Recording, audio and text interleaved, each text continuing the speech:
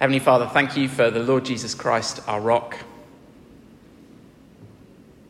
Please would we hear him speaking to us now by the power of your Holy Spirit. In his name we pray. Amen. I am what I want. Yeah, maybe we wouldn't put it quite like that. That's a little bit blunt, isn't it? But why does every single website and app ask our preferences? Experience that. You can have it this color, you can have this bit over here, you can have notifications or you can not have notifications. Do you want cookies? Do you not? It's all gathered around us. Why does every advertising campaign, just notice how often the word you is in adverts. If you're listening to Spotify and a really annoying one comes on, it will say, what is your goals? What do you want? You can be in charge. You can be the owner of some Lurpak butter or whatever it is. Just all of them are saying that all the time. And the reason is, I'm afraid it is like a psychology thing. It's because it's an empowerment word. It makes you think, oh yeah, I am. Thanks very much. Yeah, it is about me. Even though it's butter that's telling you that it's about you. Our culture loves to affirm people's identity and individuality. And the way they do that is in terms of our preference, our wants. One of the very worst things that we can do is not acknowledge fully something that someone wants to do. Even worse, limit something that someone wants to do.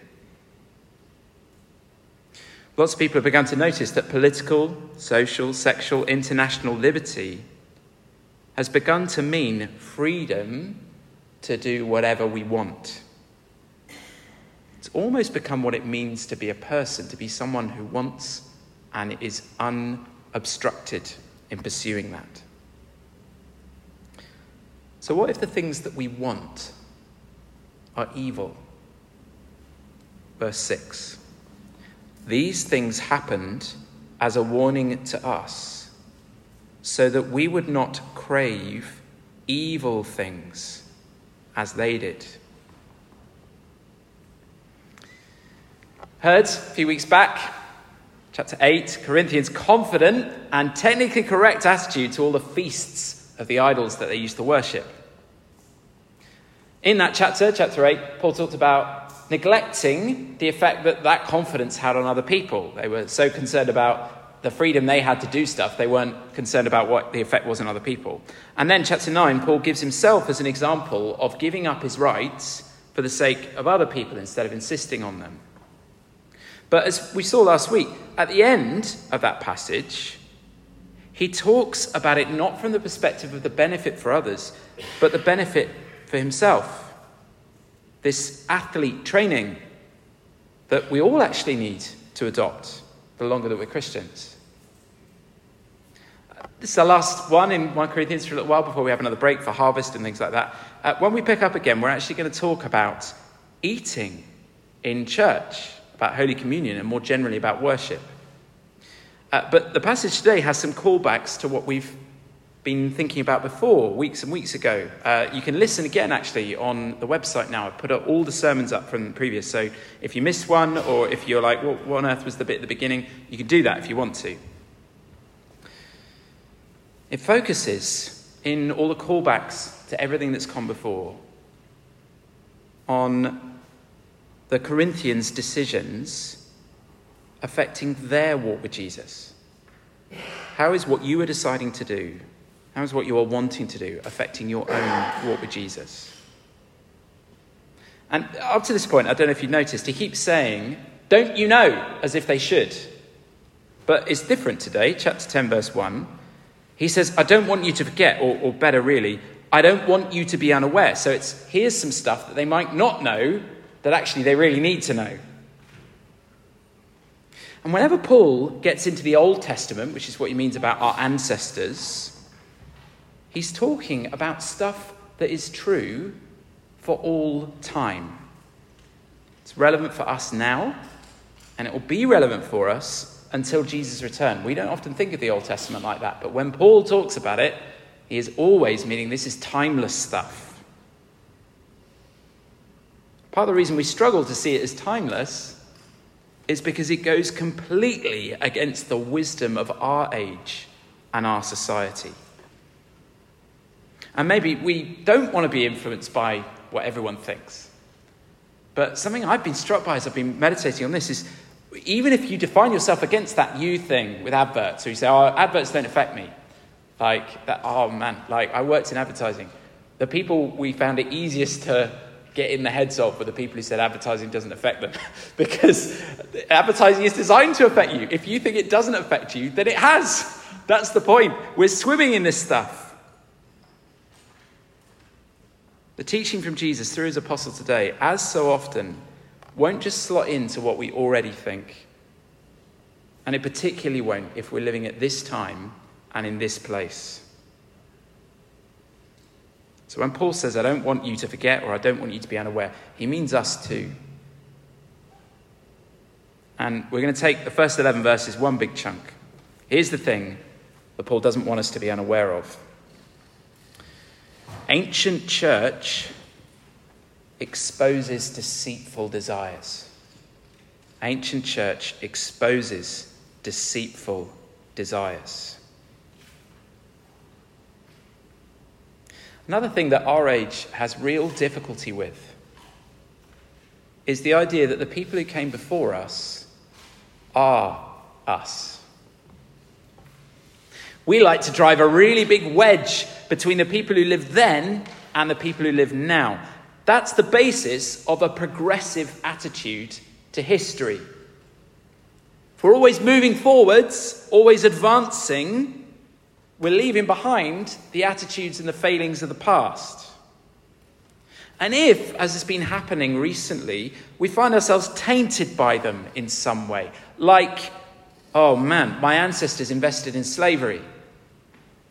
Or there's a statue in our town for someone who did something bad. It wasn't bad at the time, but we think it is now. The way we deal with that is not, okay, well, that's us. I guess we need to reflect on ourselves. We're like, oh, pay reparations or tear down the statue. Because we're not like that anymore. They're not us. Well, Paul has a really different attitude to the people who came before. First of all, he calls them, and he doesn't say it explicitly here, but he does in other places, he calls them church, the assembly. They're the same. When we read about the people in the wilderness from all kinds of ethnic, religious, social, economic backgrounds, that's what Israel was at that time, particularly Exodus Numbers. Paul says, that's you. That's you, that is. And if it was true for the Corinthians, who were not very long ago worshipping Zeus in Achaia, it's a lot more true for us, who've been living with 15 centuries of church behind us. But it's not just that these guys are us. This is the bit we may not believe at all. They had fundamentally the same spiritual experiences that we do. So verse 1, all of them were guided by a cloud that moved ahead of them, and all of them walked through the sea on dry ground. In the cloud and in the sea, all of them were baptized as followers of Moses. All of them ate the same spiritual food, and all of them drank the same spiritual water. For they drank from the spiritual rock that traveled with them, and that rock was Christ. So the first bit of that directly compares the pillar of cloud and fire to the Holy Spirit given at Pentecost and afterwards in baptism. That's why you get the tongues of fire and a cloud filling that room. But it also compares the waters of the Red Sea, walking with a wall on your right and your left, to the waters of baptism that we had 2 weeks ago with Daisy. Their being baptized into Moses was the way to be part of church at that time. But the whole stuff about the rock after that shows that they were baptized to lead them to Christ. They were baptized into Moses, but they weren't staying there. The goal was to know Christ. At the deepest level, even though almost nothing about wandering around in the desert seems like what we're doing now, their experience of Jesus was the same as ours. Yeah, the physical form was different. Red Sea, cloud, manna, water from the rock. But the spiritual reality was identical. So this is where the boulder rolling behind them, or some people have it floating behind them. People seriously read this bit like that's what it means. Okay, there are some commentaries that are like, oh, maybe it was like Jesus was incarnate as a rock or something. Or like, people just get into all kinds of weird stuff about this bit. Metaphors, figurative language, all that kind of stuff. It's just a way of ignoring what it actually says. And that's often where we go wrong when we read the Old Testament. That's why we had the reading from Deuteronomy. The living God is the rock for any church member throughout history. And our day-to-day experience of a rock, particularly when we're talking like bedrock, it's not actually geological surveys or, whether you can scrape a bit off or whether you can turn it into iron ore or something like that. That's not what we think, particularly when we're standing on a rock. We think about our foundation, what we walk on, what remains solid if there's a flood or subsidence or damp, like that kitchen back there. Have you seen that? That floor is a bit dodgy now, but at least there's rock underneath it. That's what we're thinking. We build on rock or concrete, don't we? And that's the sort of rock that's being talked about here. It's not like a pebble, something you trip over when you're on Southwold. It's like Ayers Rock, or the Rock of Gibraltar, which John tells me is apparently hollow. But, it's still like a fixed and immovable thing, isn't it? The Rock of Gibraltar means you know where you are. It's like a beacon, it's certainly our kind of hold in the Mediterranean, isn't it, for like centuries as British Navy. You know where you are with a rock. And this rock, capital R, it's not just the ground we stand on, he's the ground everything stands on. That's why Paul talks about a spiritual rock. Paul uses spiritual to mean the real thing that is there even if we can't see it. Like that spiritual wisdom from the first chapters. It's from the Holy Spirit of the living God.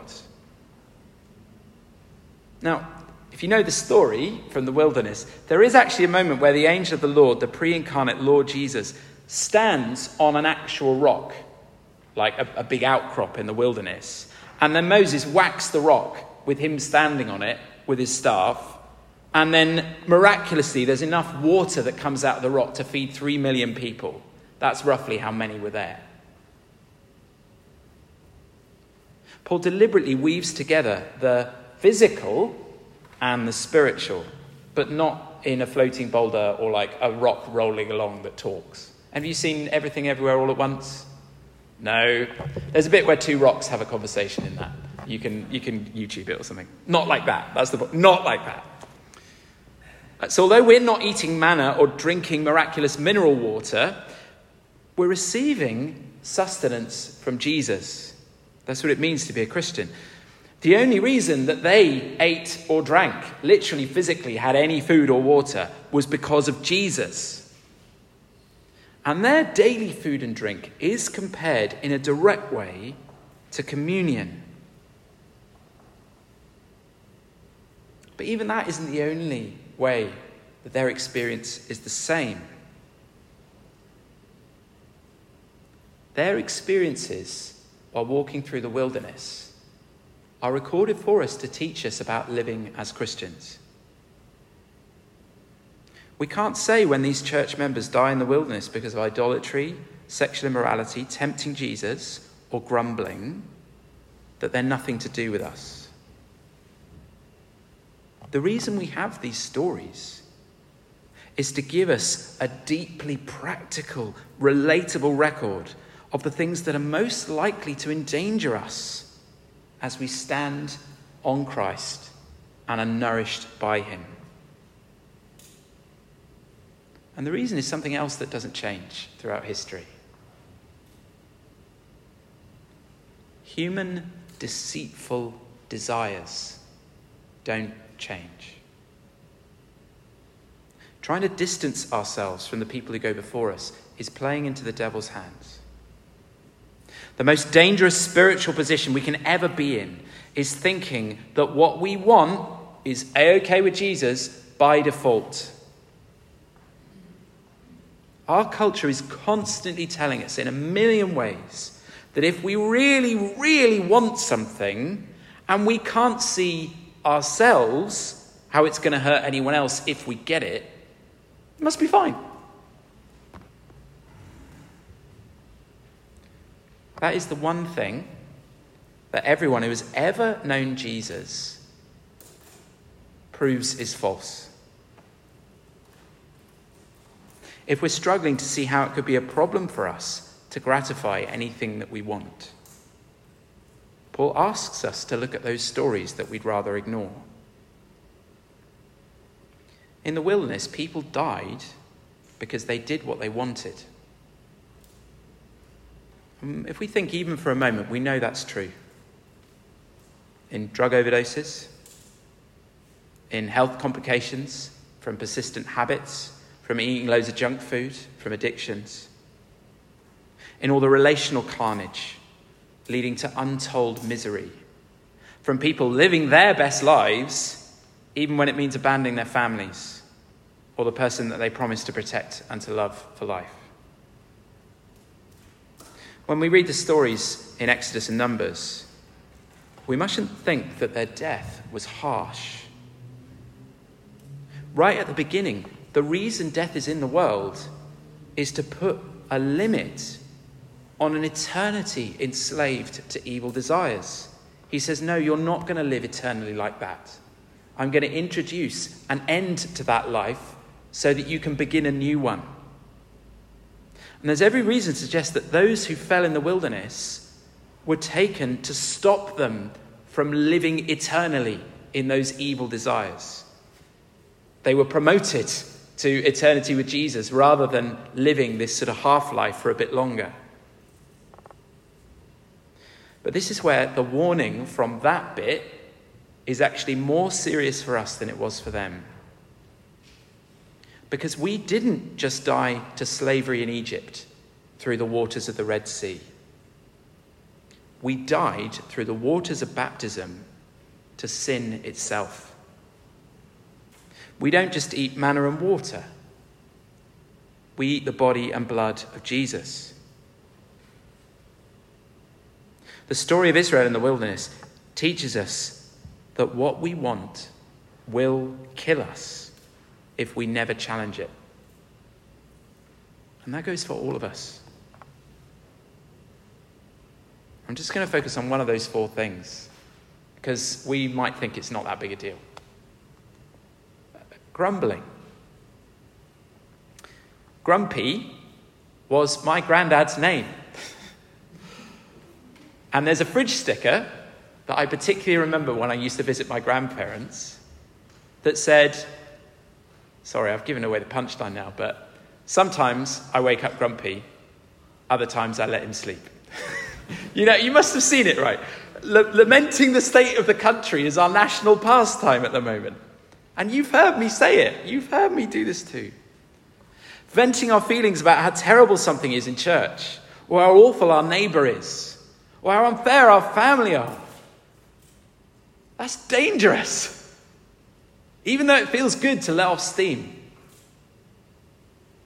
The whole point of being baptized into Jesus, of eating and drinking Jesus, is to teach us to go to war with those deep wants that most often we don't even notice. The Corinthians were making out, you've really arrived in the Christian life when you can go back to all that stuff you used to do without worrying about it. And Paul says, no, the mark of Christian maturity is going to war with our natural desires, refusing to just follow what we want. Always asking how we can choose Jesus instead of what we want. Anyone feel kind of pretty crestfallen at reading verse 12? If you think you're standing strong, be careful not to fall. I'd love to read something from hundreds of years ago, just to demonstrate again that the Christian experience is the same over all this time. This is St. John Chrysostom, who was like, I've got it wrong now, something like 5th century, so, in Constantinople. And he said this in response to this verse, just for our encouragement as we're near the end. We can't say even that we're standing. All of us have fallen and are lying prostrate on the ground. So it's not the season for this word, but for the saying of Jeremiah, chapter 8, verse 4. When people fall down, don't they get up again? Our exhortation is not concerning the not falling, but concerning the ability of those that fall to arise. I implore you, let's stretch out a hand to each other and thoroughly raise ourselves up. For I myself am of them that are smitten and require one to apply some remedies. Do not despair on this account. If you are sorrowful on account of these things, this will be to you a powerful remedy. Isaiah 57 verse 17, God speaking, I saw that he was grieved and I healed his ways. Still John Chrysostom, although we have wandered away to that place where the sheep strayed from his keeper, even there he recovers us again. God is merciful.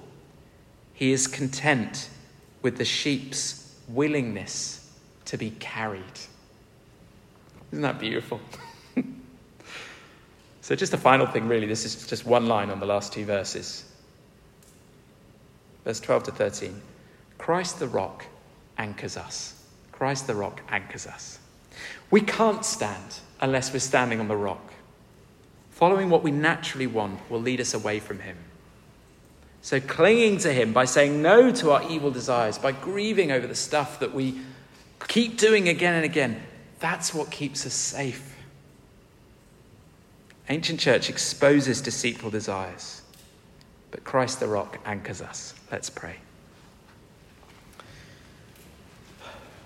Heavenly Father, please, would we go to war against those desires that seem so sensible, so necessary, but actually damage us? Please, would you show us where our wants need to be subject to Jesus, the rock. In his name, amen.